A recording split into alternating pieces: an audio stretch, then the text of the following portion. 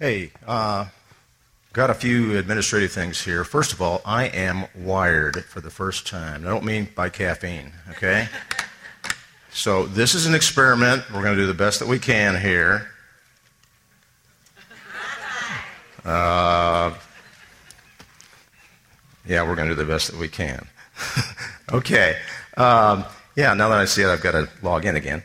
Another thing is I have tried as hard as I could to cut and chop and all that, but I think I'm going to be going a little long today. I'm sorry about that. Also, this past week, Steve Green and I were blessed to attend a conference, and the title of the conference was The Gospel, Homosexuality, and the Future of Marriage. And we hope to be sharing some things with the leaders first and then with all of you about that particular conference and some of the things that we learned. It was, I would say, eye-opening for me. I know, I'm sure for Steve it was as well. Given what we're talking about today, it has affected somewhat some of the things I'm going to say today. Speaking of which, this is a somewhat sensitive topic, if you've looked at your handout. I think, to be honest, this may engender some questions at home with young ones. And frankly, I'm not apologizing a bit. Okay? Because given where we are in the culture and the words of Jesus himself and what we're going to be facing in the culture, you got to be talking about this. You need to be having these conversations, because if you don't, your kids are going to hear it from somebody else, okay? And we're going to continue today in our study of the Sermon on the Mount starting in Matthew 5, starting at verse 27, with this. You have heard that it was said, you shall not commit adultery. But I say to you that everyone who looks at a woman with lust for her has already committed adultery with her in his heart. And if your right eye makes you stumble, tear it out and throw it from you, for it is better for you to lose one of the parts of your body than for your whole body to be thrown into hell.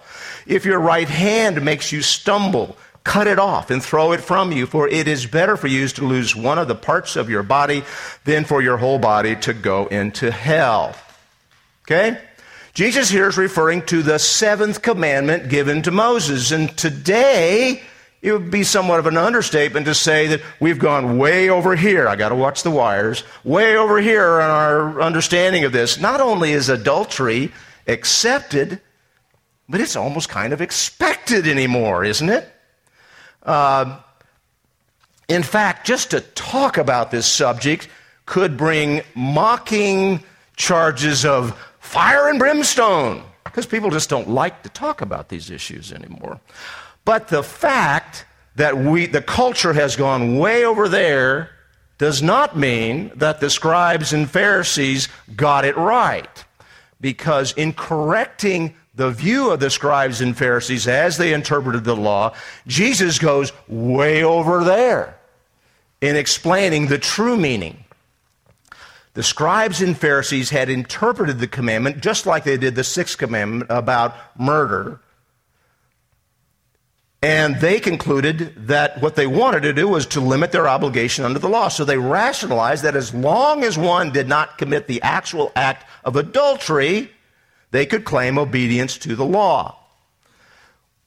With this issue, though, they have even less excuse than they did when they missed the problem of anger towards another being murder in the heart. Why? Because they drew a line, as legalists do, and they separated the seventh commandment from the 10th commandment, which I think you have on your handout there, which says you shall not covet your neighbor's house, and you shall not covet your neighbor's wife, or your male servant, or his male servant, or his female servant, or his ox, or his donkey, or anything that belongs to your neighbor. So, for us to understand here, for us to limit the seventh commandment to a married man lusting after a woman, but not a woman after a man, or not lust between unmarried persons, is the same kind of line-drawing legalism practiced by the scribes and Pharisees. because Jesus sweeps in all immorality here. Any kind of sexual act or lust outside of marriage is what Jesus is addressing here. And in verses 29 and 30, he discloses the process to obtain purity. We're going to talk about that later.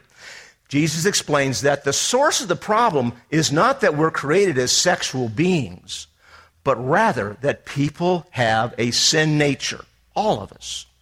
And we're tempted, and we sometimes give in to temptation.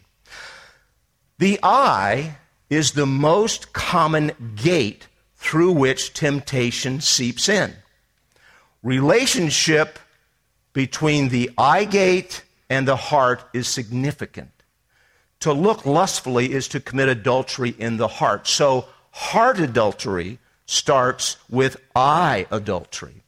Job gets it right in chapter 31. He said, I have made a covenant with my eyes. How then could I gaze upon a virgin? If my step has turned from the way, or my heart followed my eyes, or if any spot has stuck to my hands, let me sow and another eat, and let my crops be uprooted. If my heart has been enticed by a woman, or if I've lurked at my neighbor's door, and then he says, basically, if I have lusted after another, I deserve to lose my wife to another man. And believe me, that's a polite paraphrase. For that would be a lustful crime. Moreover, it would be an iniquity punishable by judges. For it would be fire that consumes to destruction, and it would uproot all my increase. In other words, all that I've accomplished, all that I've ever stood for, gone if I lust. Job, as far as we know, did not fall into that temptation because he controlled his heart by controlling his eyes. Now, heart adultery, what really is that?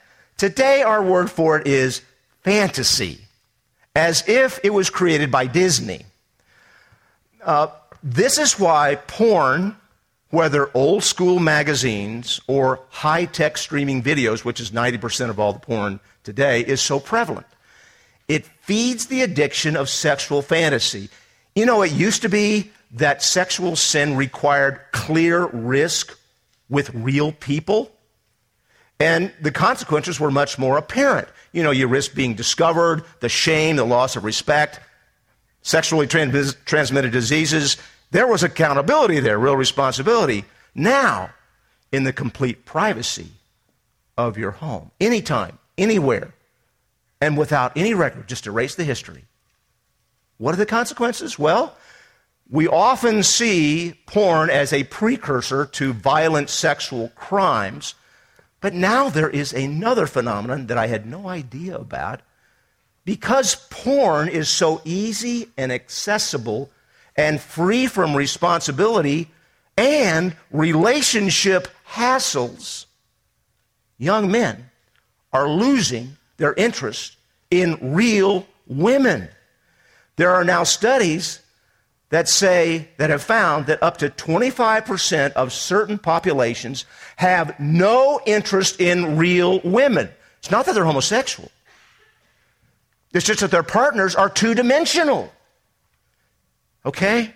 You ever heard of the thing called ED? It is now striking the young. That's the consequence of getting into this stuff. Parents. When I was parenting teens starting in the late 80s, well, I still am, the primary means of maintaining purity was filtering, okay? And, it felt like whack-a-mole. First it was the movies and the TV, and then the internet, and then texting, and then email, and now, instant messaging, and all these things. It is impossible. Now, I'm not saying that you shouldn't filter, because on the PCs, if you push the wrong button, you don't have a filter, the vilest stuff can pop up right in front of you. So it's still important, but it's not going to stop, your 14-year-old with raging hormones when you give him a smartphone. And taking away the phone's not going to stop it either. There are too many windows to evil to stop what we're talking about here.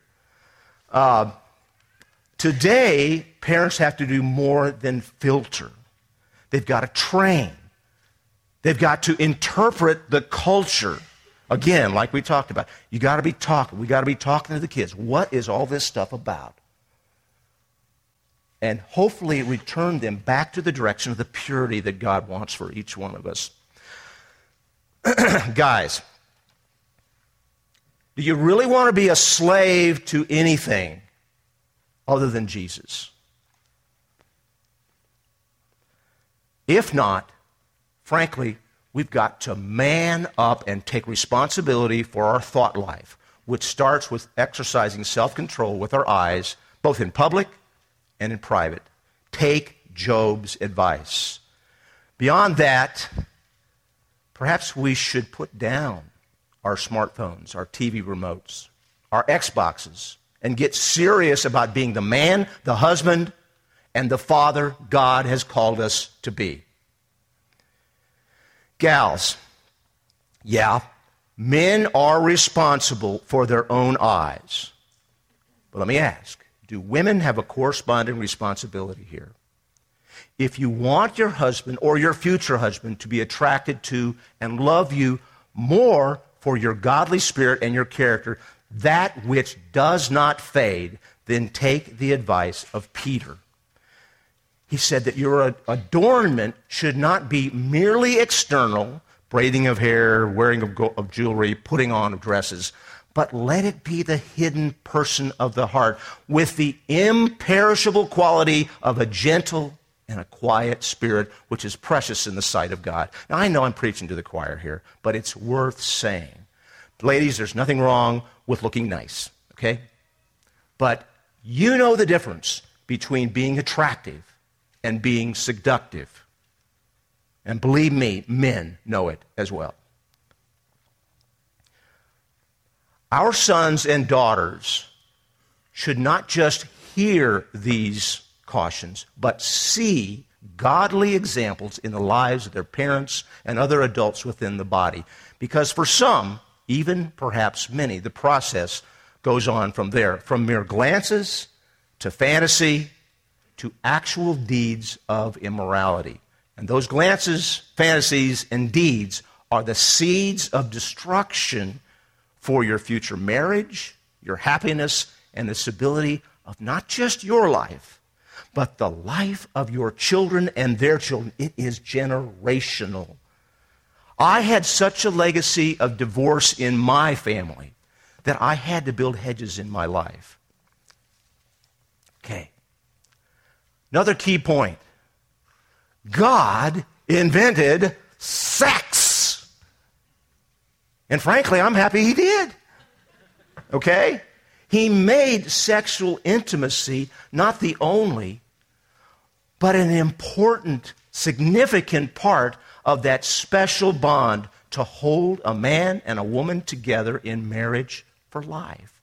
Sex within marriage brings the security that we need to hold it together. It is a beautiful gift from God. If you don't believe me, just ask Brent and Misty Scott. I'm just saying that because they facilitate the series on Song of Solomon. Okay? And in the Song of Songs, we see the uninhibited delight of the bride and groom as lovers. This beautiful picture of marital intimacy is the lifelong rich feast that is passed up by the world, that can't wait to gulp down a McDonald's relationship, which is quicker and cheaper. There is a high cost to marriage. However, you get what you pay for.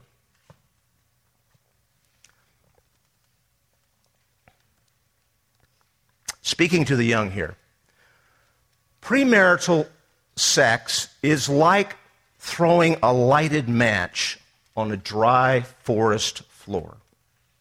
It's going to spread everywhere. People who have sex outside of marriage tend to have it with people who have sex outside of marriage. Okay? You have no idea what you're getting. The Center for Disease Control reported that as of 2 years ago, 110 million people in America had STDs. And we're adding on 20 million new infections every single year. That means that as of now, that's about 40% of the folks who are out there. Okay? Let me ask you this. Let's say it's the hottest day of the summer. And so you decide, I'm going to go to the pool and cool off. And you go up there and you go up to the edge and you curl your toes over the edge and you're about to jump in. And then somebody says to you, oh, by the way, 40% of the people in the pool have Ebola. How many of you are jumping? You get it, kids? That's what you're talking about. Those are your chances. If you're going to think about marrying somebody, it's almost to the point where we need to do background checks. You know, you may need to send each other to the doctor just to get checked. And I hate to say that, but that's the world we live in, unless you're very, very careful. And that's just the physical side. There are emotional and spiritual costs to premarital sex. In Proverbs 31, the guys get a picture of the woman we should all be looking for. She is an excellent wife, and who can find her? She's so rare, but her worth is far above rubies. The heart of her husband trusts in her, and he will have no lack of gain. She does him good and not evil all the days of her life. Now, to be fair, there could be two interpretations of this verse. One would be that she does him good all the days of her life after the wedding, right? So, up until the wedding, she's free to do evil and sleep around and do whatever she wants, as long as she's faithful after the wedding, right? The other one would be that all means all, even before she knew him. Guys, which one do you want? Now, lest you think this just applies to women, I think that interpretation would be subject to that venerable doctrine of, oh, come on. If you want her to save herself for you, I think you'd better do the same.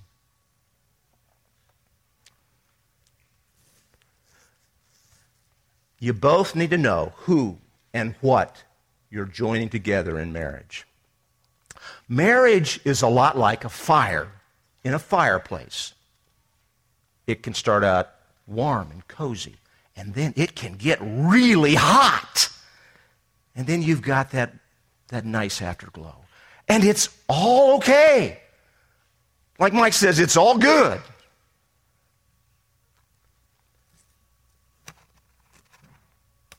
However, adultery is like one of those embers popping out of the fire over the screen and setting the couch on fire. And then it goes on from there. And then sometimes when the mortar degenerates and falls out and you develop cracks in the fireplace, the flames can lick through and catch the wood structure around it, just like a secret affair. The end is the same. Once we go outside the fireplace of marriage, sex becomes an inferno that consumes us and all the others around. And the seventh commandment was given to protect a sacred institution without which we can expect untold problems. Just as the brick fireplace of marriage is torn down within the culture and within the church, cause and effect will run its course, and there will be consequences. But the point of the 10th commandment, in accordance with Jesus, is that coveting and lust is sin and leads down the same path. Paul finally got this revelation when he read the whole law. Romans 7 tells us that we serve in the newness of the Spirit and not in the oldness of the letter. The scribes and Pharisees said, just obey the law, just don't commit adultery. But Paul said, I would not have come to know the sin except through the law. I would not have known about coveting if the law had not said, you shall not covet. Okay? Paul here says that he was thinking previously in terms of action until he realized that the law itself said, don't lust. When he understood the meaning of lust, he understood that God does not stop with action, but stresses the importance of the heart. The scribes and Pharisees had applied a mechanical concept of obedience and completely missed the issue of the heart. There's another issue here that I think is fundamental. In the Passion of the Christ, when the Jews finally deliver Christ to Pilate for his final trial, he's wondering what to do with this guy, and he looks at him and says, do you really claim to be a king? And Jesus' response was, I came into the world to bear witness to the truth. And then Pilate asked a profound question. What is truth? A question that's being asked today. I say that because I've read reports that seminaries, and I suspect it's those whose enrollment is declining, are now expanding their curriculum to include instructions in all faiths, or at least the major ones. Why? Well, think about it. They want their students to be more well-rounded and better able to minister to people of all faiths. And in a tight job market, you'd like to get on as a chaplain with some large institution, and it only makes sense. But it does require a student to accept and hold beliefs that are inconsistent. Okay? There's a little problem with that. It's called the law of non-contradiction. Okay? You can't believe two things that can't be true at the same time. It's called logic. Unless you adopt the postmodern view that there really is no such thing as absolute truth or even a reality. Another point here that I've read about recently is that the Catholic Church has recently been involved in a heated debate which resulted in the rejection of a proposal to welcome in gay relationships. The Boston-based organization Dignity USA said in a statement, unfortunately today, doctrine won out over pastoral need. It is disappointing that those who recognize the need for a more inclusive church were defeated. However, they are all very hopeful about the future of the Catholic Church and the discussions that will take place. If we allow ourselves to float adrift in the sea of worldly culture, we go with the current. It takes an anchor to hold any concept of truth in place. And the only anchor we have left now that the law is gone is the Word of God, which is really the only true anchor. Now, I think we can be sure that the Catholics have not heard the end of this. Several Protestant groups have already caved on this issue. The chain of the anchor is subtly severed below the surface when groups say that it's still there, we still hold to the Bible, but they ignore the clear teaching of the Word on any particular subject. So, I want to move now to consider, if we're going to understand this, the great exchange. There was a time in history, or throughout history, preachers have decried the decline of culture. However, we are reminded that there is nothing new under the sun. Okay, I put this up here because it was a little bit too long for your sheet there. Paul says, starting in verse 16, I am not ashamed of the gospel, for it is the power of salvation, power of God for salvation to everyone who believes, to the Jew first, and also to the Greek. For in it, the righteousness of God is revealed from faith to faith, as it is written, the righteous shall live by faith. Notice, it's the gospel, not politicians, that is the power of God to salvation. The righteousness of Jesus Christ, perfect righteousness, perfect justice, perfect holiness. And that righteousness is imputed to us. Moving on.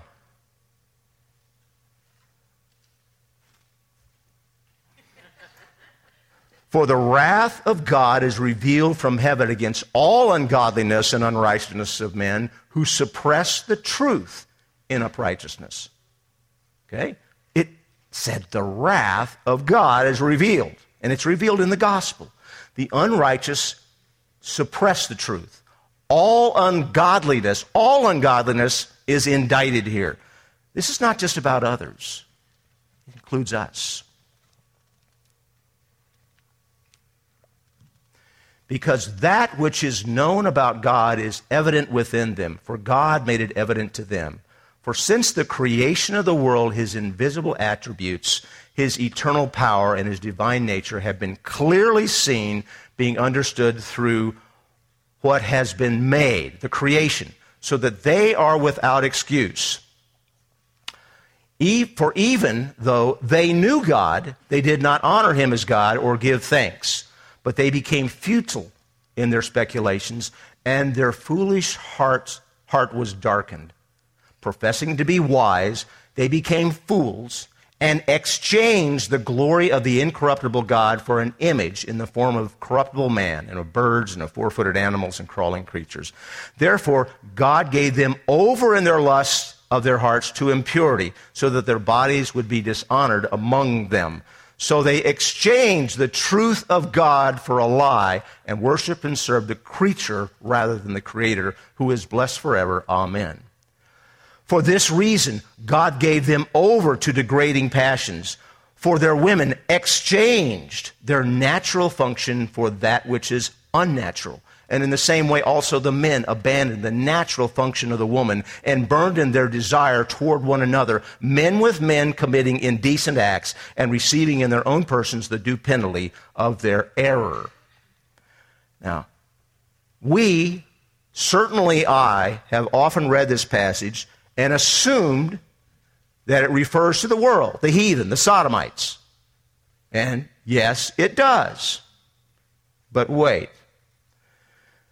Preachers often point at this passage and call for an awakening that America has to wake up because it's about to go over the cliff if we don't turn around. The problem is, it already has in Genesis 3. It's not that it could happen, it already did. It's called the fall. That was the exchange of the truth of God for a lie. Okay? Paul then gives us a laundry list that goes a bit beyond sodomy. And just as they did not see fit to acknowledge God any longer, God gave them over to a depraved mind to do those things which are not proper, being filled with all unrighteousness, wickedness, greed, evil, full of envy, murder, strife, deceit, malice.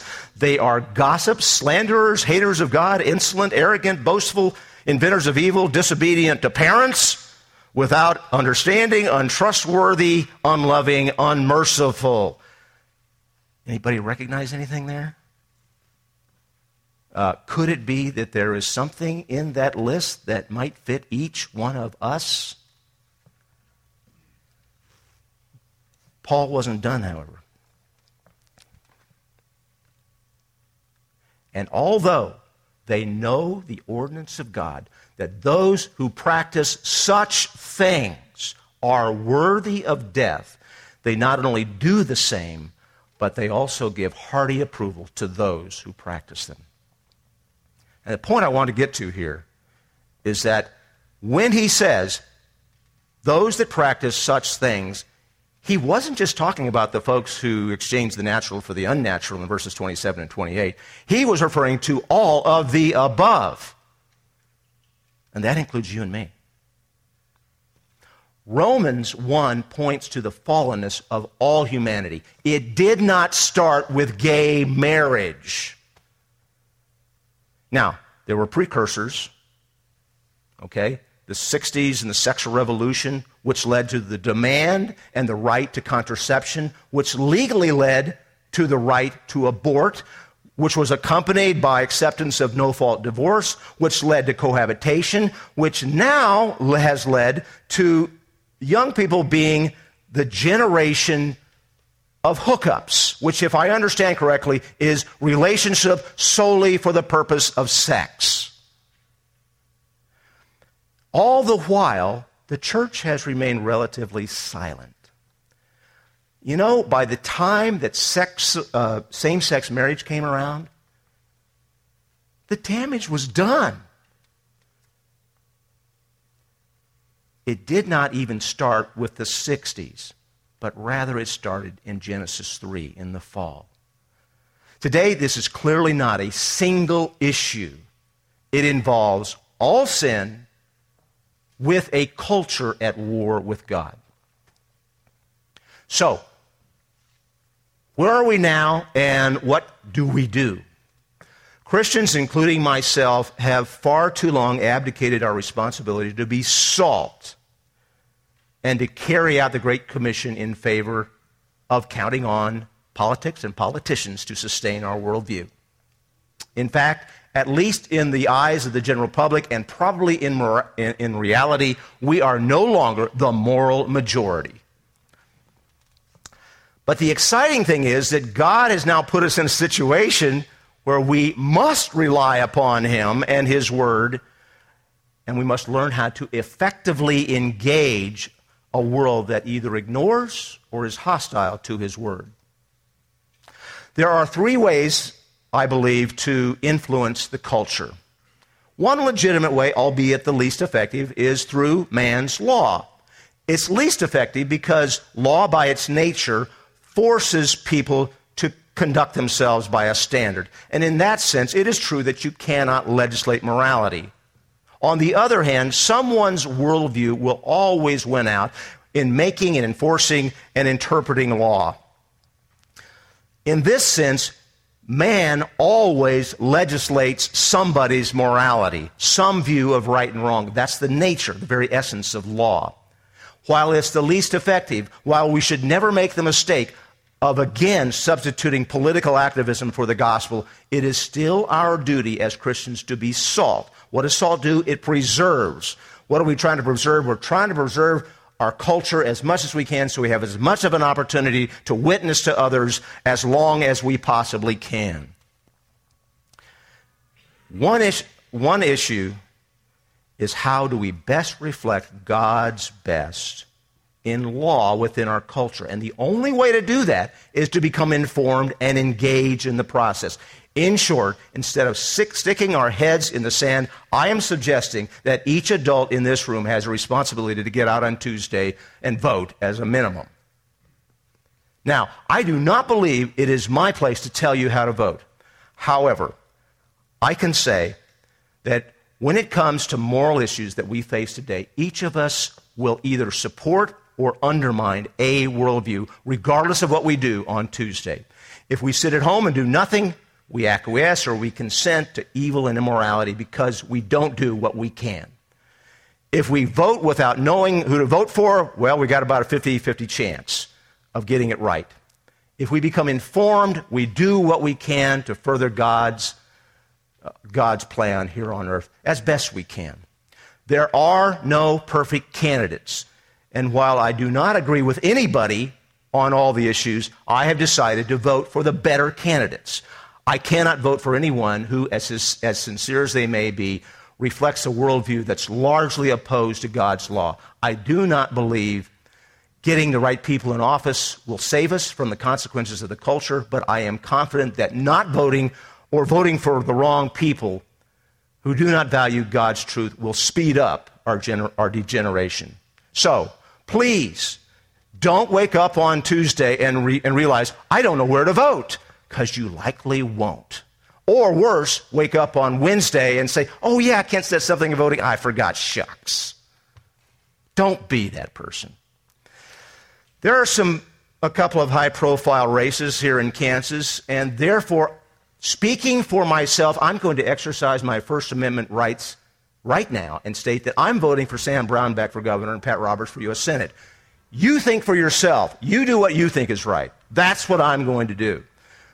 The second way that we influence culture is through the public discourse. Okay? So I encourage you as ambassadors of Christ to participate in helping others, including unbelievers, understand that God's ways work out better for all of us.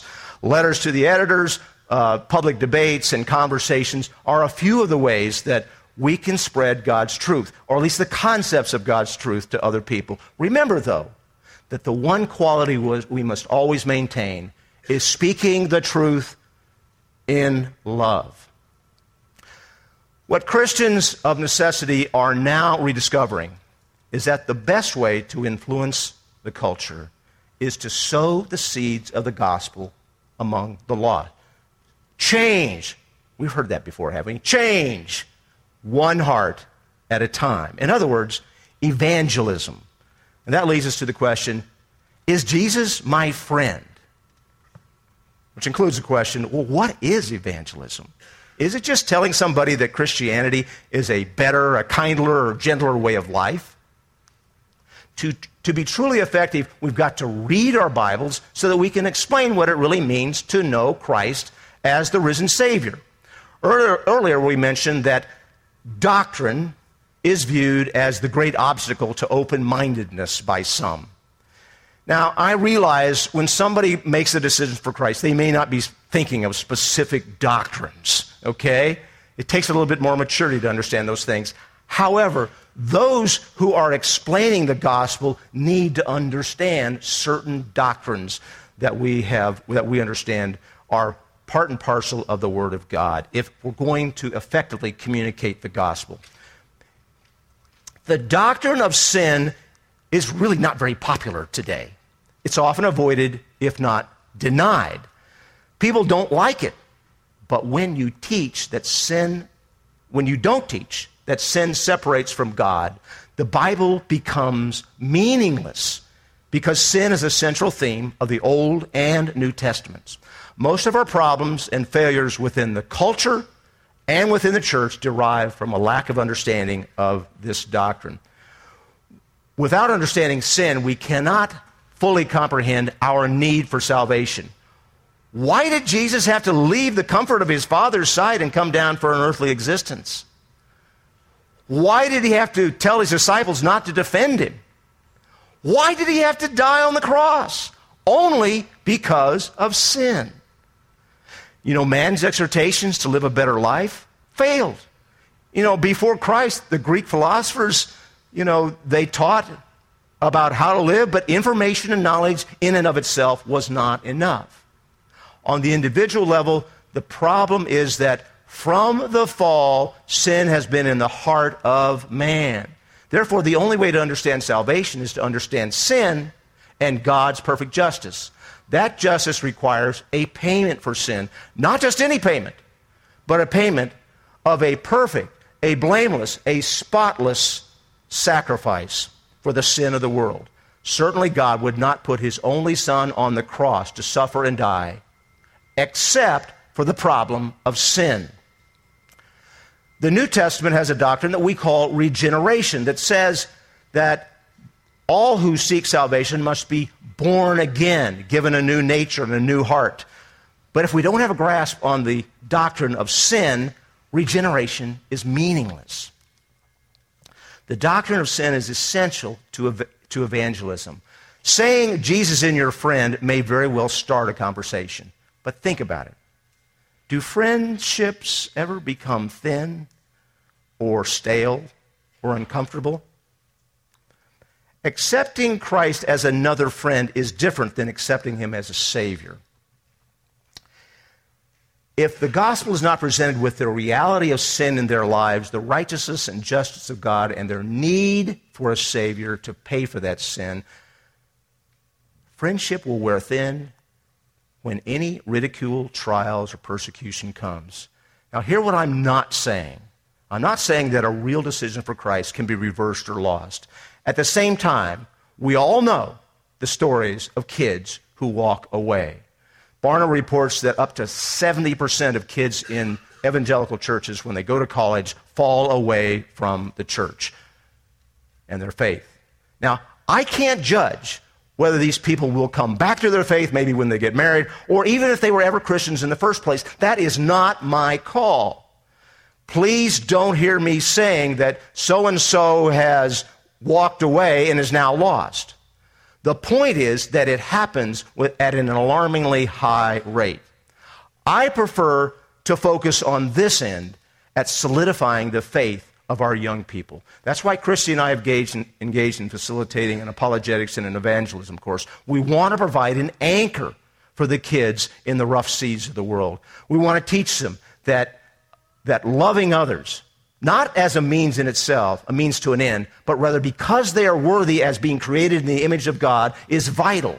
Then when we learn how to befriend and love others, we want to help them understand that Jesus is a friend, but he's not an ordinary friend. He's a friend of sinners, and it is that sin that separates us from God and makes Jesus an essential friend if we wish to spend eternity in heaven rather than hell.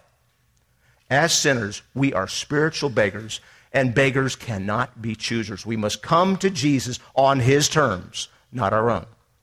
So the gospel has got to include recognition of our position and our desperate need for Christ as Savior. There's another component that's no longer popular to mention, and it's called the doctrine of hell. As if hell is a place made up to scare us into being good. But if you don't believe hell is an actual place where the lost are tormented for eternity, how do you explain the words of Jesus? It's better to poke out your eyes, better to cut off your hand, than to be cast into hell. Does your friend deceive and scare you? Once we have an understanding of the anchor, which is the law of God, we can then start to understand the righteousness or the doctrine of holiness of God. Perfect righteousness. One cannot understand these concepts without understanding where the landmarks are. Landmarks are made to guide us, to set our limits, and that's the law of God. Jesus exhorted people to take up their cross and deny themselves. He told them to count the cost. He did this because of the holiness of God, the sinfulness of man, the demands of the law, the punishment of disobedience, and the eternal consequences of evil and wrongdoing. Our evangelism is superficial because our concept of holiness is superficial.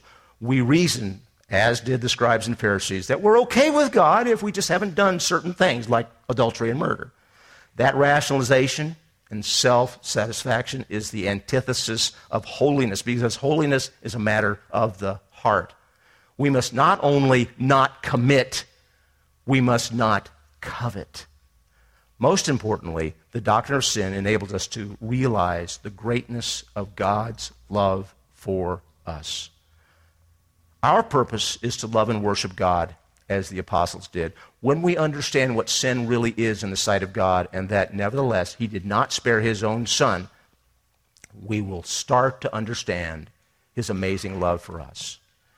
The most concise statement I've ever heard about sin is that God and sin are utterly incompatible. Therefore, sin, and of necessity, leads to hell. We should all be thankful that another who is spotless, perfectly holy, has taken the sin, all of our sins, upon himself. He's washed us in his precious blood, and he's given us his own nature as a free gift. That's what I didn't put on your sheet, and I should have. That's the doctrine of redemption. The most often quoted and misunderstood passage in the Bible, I think, is probably found in Matthew 7, where it says, "Judge not so that you are not judged." That has been interpreted largely as telling us we are never to tell anyone they are wrong. However, 12 verses later, Jesus said that we are to go through the narrow gate, therefore judging. There are certain things as a broad gate. In John 15, Jesus says, "The world hated me before it hated you." Why? Because he judged sin and he spoke the truth. John the Baptist lost his head because he judged Herod's sin.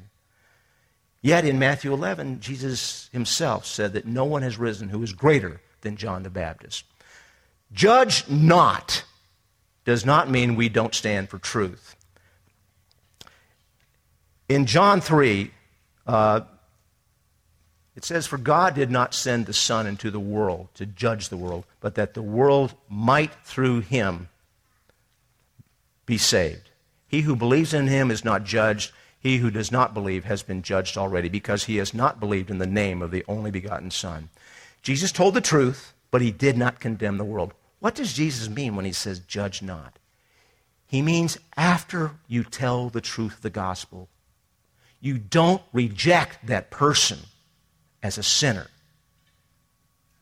All sinners are made in the image of God, and Christ died for all, including adulterers, whether in actuality or in the heart, including gays.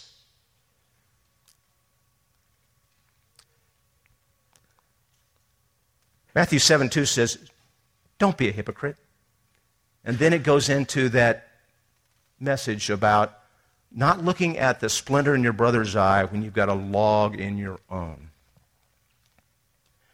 The seed of every sin is in every one of our hearts. If we are characterized by disgust over the sin of others, but not our own, we do not understand the gospel.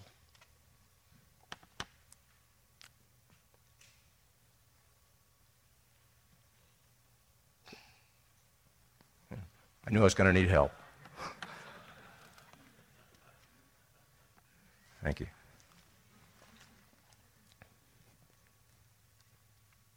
Killjoy.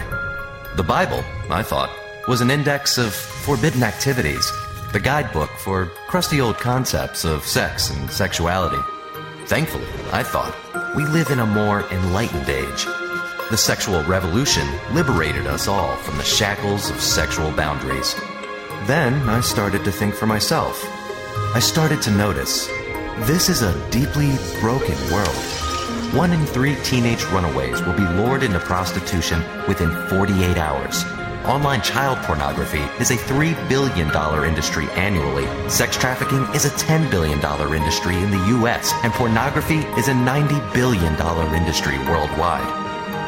Sure, sexual brokenness is hardly new, but it seems worse than ever, and it leaves broken lives and broken families behind. So I started asking myself, if the world's vision of sex is so liberating, why are so many people enslaved?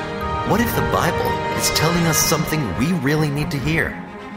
The Bible tells us that, in the beginning, God created a world to reflect His love. He crafted a world that's good and beautiful and capable of sustaining abundant life. He made man and woman for each other, flesh of flesh and bone of bone. He created marriage exclusively between the man and the woman so that they could reflect His relationship with His people. They fit together like pieces of a puzzle to find their fullness in Him through one another. And just as God's love overflowed into the creation of life, so does ours. In giving ourselves to one another, we reflect the image of God and share in the creation of life. So it was in the beginning, a beautiful design and very good. But in this garden of delight, sin came like a worm coiled in the fruit. We pursued our own will rather than His. We separated ourselves from God and each other, and we began to twist the gifts of God towards selfish ends. Today, we see what sin has wrought. Meant for giving, sex has become a means of taking. Meant to be an act of honoring and love, sex has become an act of violence and power. What was meant for sealing lifelong unions is now stolen in one-night stands. We were sold a false bill of goods. When detached from its sacred purpose, sex becomes not enlightening, but empty. Not self-actualizing, but self-destructive. Sex becomes a marketplace where we're all the products on sale. From child pornography, sex trafficking, and date rape to the middle-aged man addicted to pornography, the single mother with children from many men, the boy who suffered sexual abuse, or the girl who starves herself to be like the models in the magazines. This is not because sex is bad. It's because something so powerful and good has been made to serve ends so superficial and selfish. Yet there is hope found in the gospel. In the brief history of sex, the final chapter has not been written. God loves to redeem, and He's doing so through the person and work of Jesus Christ. We uphold God's design for sexuality because in it there is true freedom and fulfillment. We can help to heal the people and rebuild the culture that sin destroyed. It will not be easy. The world defends its idols and mocks those who won't join in their worship. But we face the mockery because we want the best for our friends and families. Today the church strives for a world where sex is life-giving again, deployed in its intended context to bind men and women to one another, to seal their covenant, to create life, and to craft a home where children can be nurtured. We speak the truth because that's what love does. And the truth is this: sex is better, sex is more when it serves its sacred purpose. Cherishing and upholding sex as an instrument of love and life frees us from the shackles of brokenness to display God's grand design.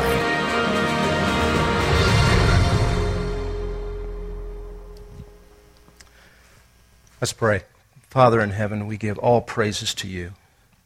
Thank you for your gifts. The gift of sexual intimacy, the gift of marriage, the gift of singleness. Father, we pray that you would continue to work in each and every one of our hearts and give us a heart that seeks after you and that seeks purity and seeks to desire to be a witness, salt and light in this world.